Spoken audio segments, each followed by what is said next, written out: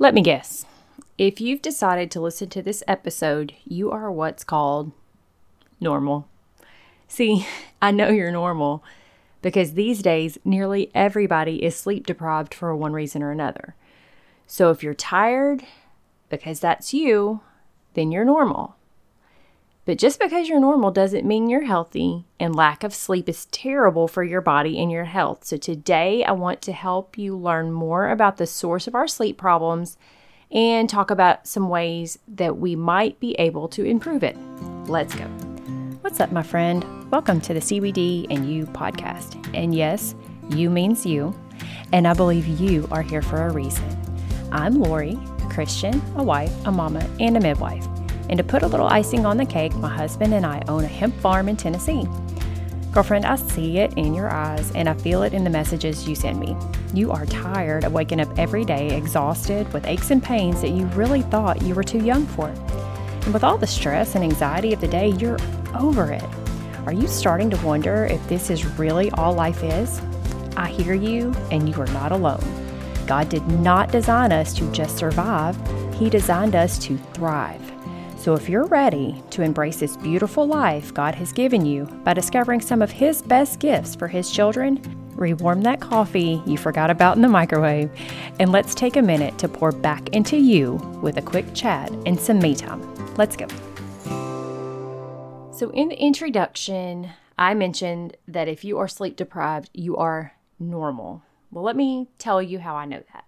According to some estimates by sleepfoundation.org, somewhere between 50 to 70 million people in the U.S. have ongoing sleep disorders.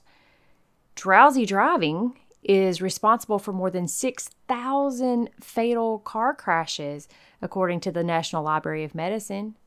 And almost 20% of all car crash accidents and injuries are associated with sleepiness.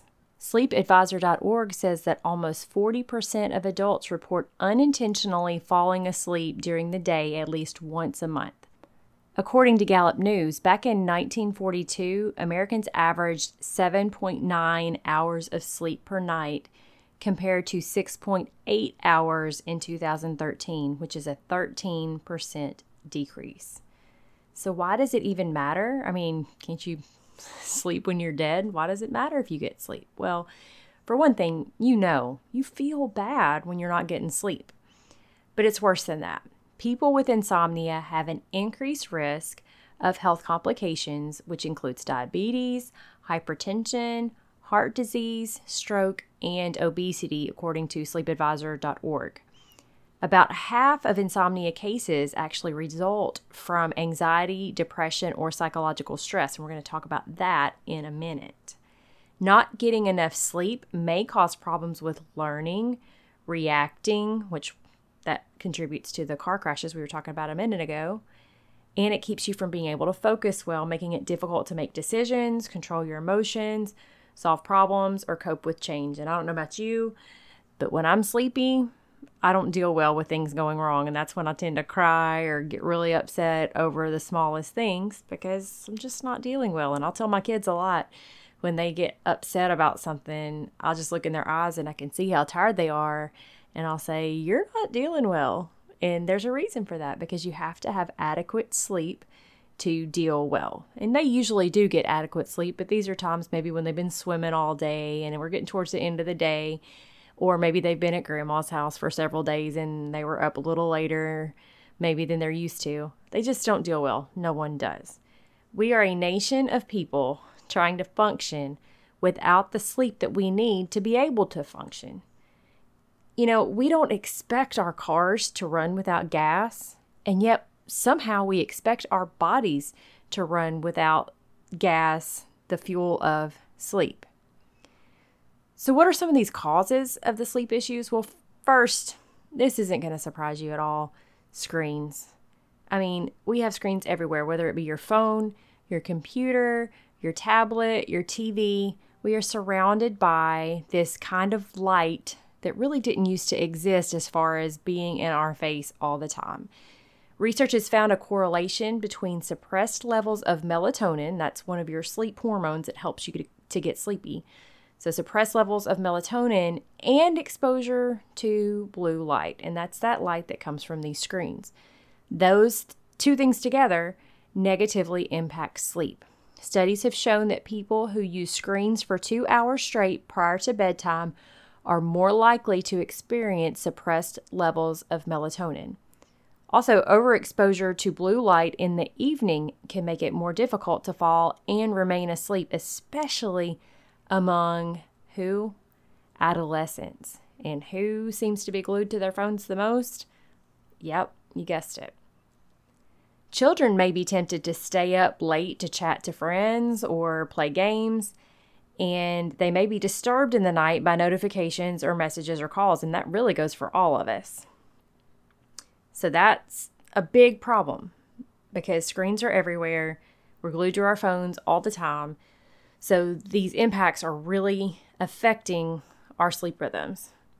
So these sleep rhythms are called circadian rhythms, and when they are disrupted, they basically just mess everything up. It happens when your internal clock, which is the clock that kind of regulates your sleep and wake cycles, it just gets kind of messed up. This comes from, as we mentioned, screens. Also from things like varying your bedtimes, where maybe one night you go to bed at 9 o'clock and the next night you go to bed at 12 o'clock and the next night you go to bed at 10 o'clock. Travel can impact your circadian rhythms, especially if that travel involves time zone changes. Work schedules like shift work, they do a number on your circadian rhythms. And I know that firsthand from many, many years of working night shift. It's very hard to overcome. Sleep pattern disruptions can also come from medical conditions, aging, and even genetics. We all know somebody who says that they haven't slept well maybe their whole life, and neither did their dad, and neither did their grandfather, and it just seems to have gone on and on. So how do we get more sleep when we're struggling to keep things regulated? Well, I'm going to go ahead and say that you can probably guess some of these answers just by the causes, because to fix the problem, you got to get to the root, and you just undo the root of it, right? So some of this is going to be simple, but we're going to get into a little bit of more detailed things in a minute. First of all, one of the best things you can do is to develop a bedtime routine that just does not include screens. And that's hard because when you want to unwind, you want screens because you want to watch a movie or maybe watch the news or scroll through social media and lose a few hours of your life that you can't get back. That's a whole different topic. I'm sorry, I digress. So try to turn off those screens when bedtime is getting close and try to have a bedtime routine that's predictable. Try to go bed close to the same time each night and have a routine of things you do before bed so that your brain starts to recognize that it's about that time. It's time to start shutting it down for the day. Another common problem that you might need to think about in this day and time is think about, are you getting enough physical activity during the day to actually make you tired? Now, I know you might feel like, man, I do so much, there's no way I can do more. And you probably do. I know that you work hard. But so much of our work is sedentary. We're sitting at computers all day or some other type of job where you're not up moving around a lot. And that can cause you just not to have the kind of tiredness that you need to get good sleep. And I'll give you an example of this that I have living out in my house right now. We have a dog who is sweet as pie, and she's very social. And she likes to go see the neighbors and see everybody. And we live out in the country, so it's not a huge deal to kind of let her roam around and go see whoever she might see, her dog friends next door or whatever. But she's also friendly with skunks. And back in the spring, she got sprayed by a skunk 2 times in the span of 8 days. Well, you can imagine what kind of fun that was for us. She also gets in other things like burr patches and all kinds of things.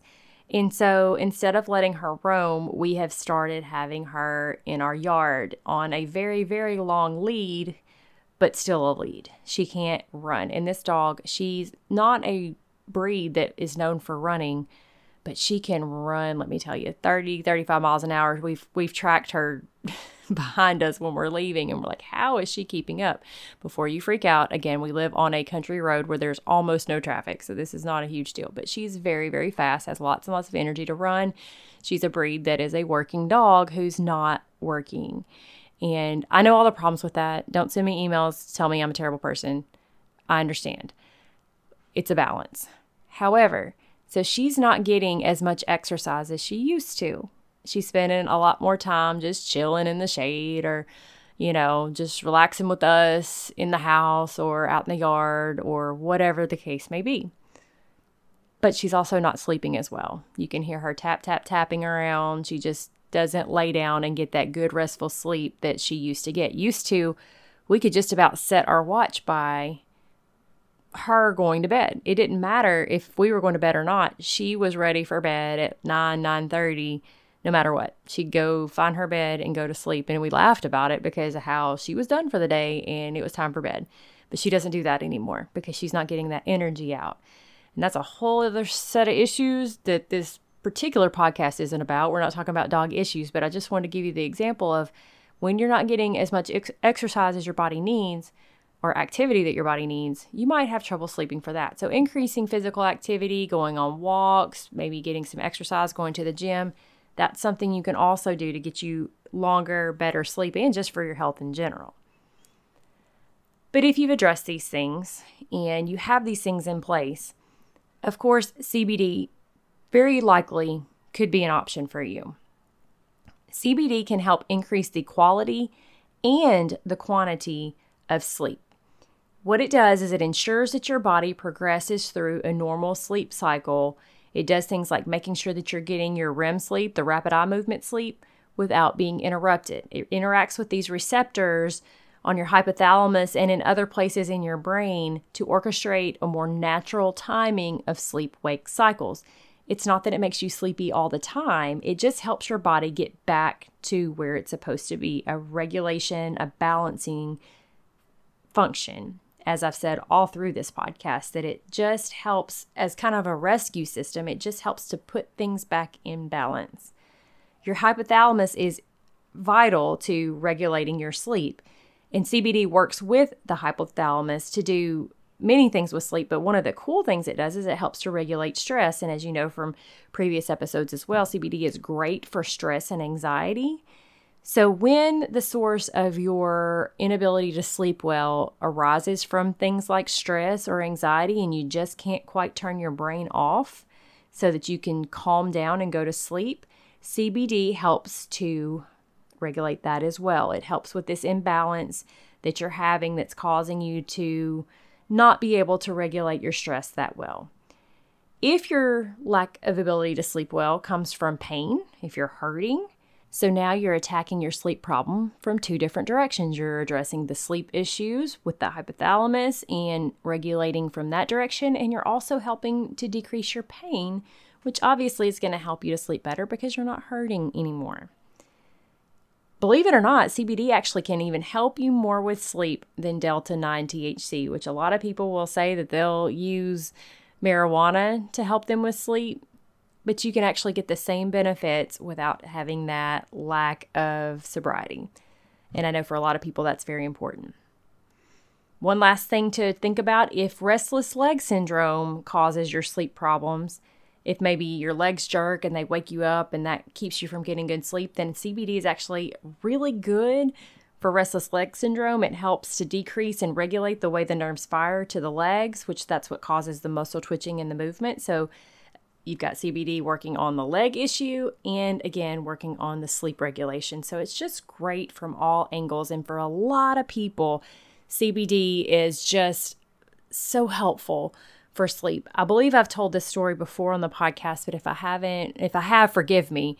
If I haven't, I definitely want to tell it now. One of our very first customers is a friend of our family, and he came to us because he found out that we had started a CBD business and that we were growing the hemp, and he was struggling because he was only getting 2 hours of sleep a night.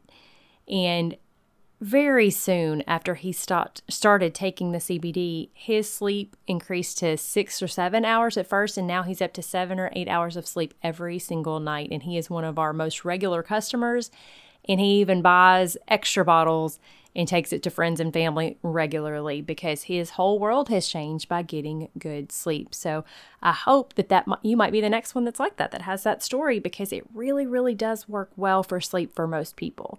So if what you've heard has piqued your interest and you're dying to get some sleep, maybe it's time to give it a try. Now, if you're on medications, be sure to talk to your doctor first. But the good news is that interactions with CBD and medications are very rare. And in general, CBD is considered safe for most people. So if you're ready to give it a try, go down to the show notes and click on link number 4. It's bit.ly/CBDANDYOUSHOW, which is bit.ly/CBDNU show. Go click on that. It's going to put a 20% discount in your cart automatically. And then you'll just click shop up above there and go pick out whatever it is that you want to give a try. For sleep in general, you definitely want to try the drops. You aren't going to get the same benefit from things like the topicals, the salve, or the bath salts. Yes, they will help you with your pain, or maybe will help you calm down after a long day. But as far as getting the specific sleep benefits, you're wanting the CBD to get into your brain. And so the way to get the benefits that way is to take the CBD by mouth. So that's going to be the drops, the CBD oil. So go check that out. Pick out your favorite flavor. Pick out your dosage if you need help with that. There's lots of information on the webpage, and I also have some episodes that address those issues. You can scroll back into prior episodes and find the ones that help you choose your dosage. If I can help you at all, please shoot me an email. That's number 6 down in the show notes. Just click on that and it will send me an email, and I will help you out however I can. I can't wait to talk to you guys again next week, and I hope you have a great rest of your day. Whoa, wait, stop. I need your help. Before you take off, if this podcast has blessed you in any way, or if you learned something, could you take 1 minute and leave me a written review over on Apple Podcasts? That's the absolute best way you can thank me. I love hearing how what I've learned on my journey has helped you on yours. Remember that the Word says every good gift and every perfect gift is from above. CBD is one of them, but there are so many more. Cling to Him and you will never go wrong. Thanks for listening, and I'll see you back here in a few days.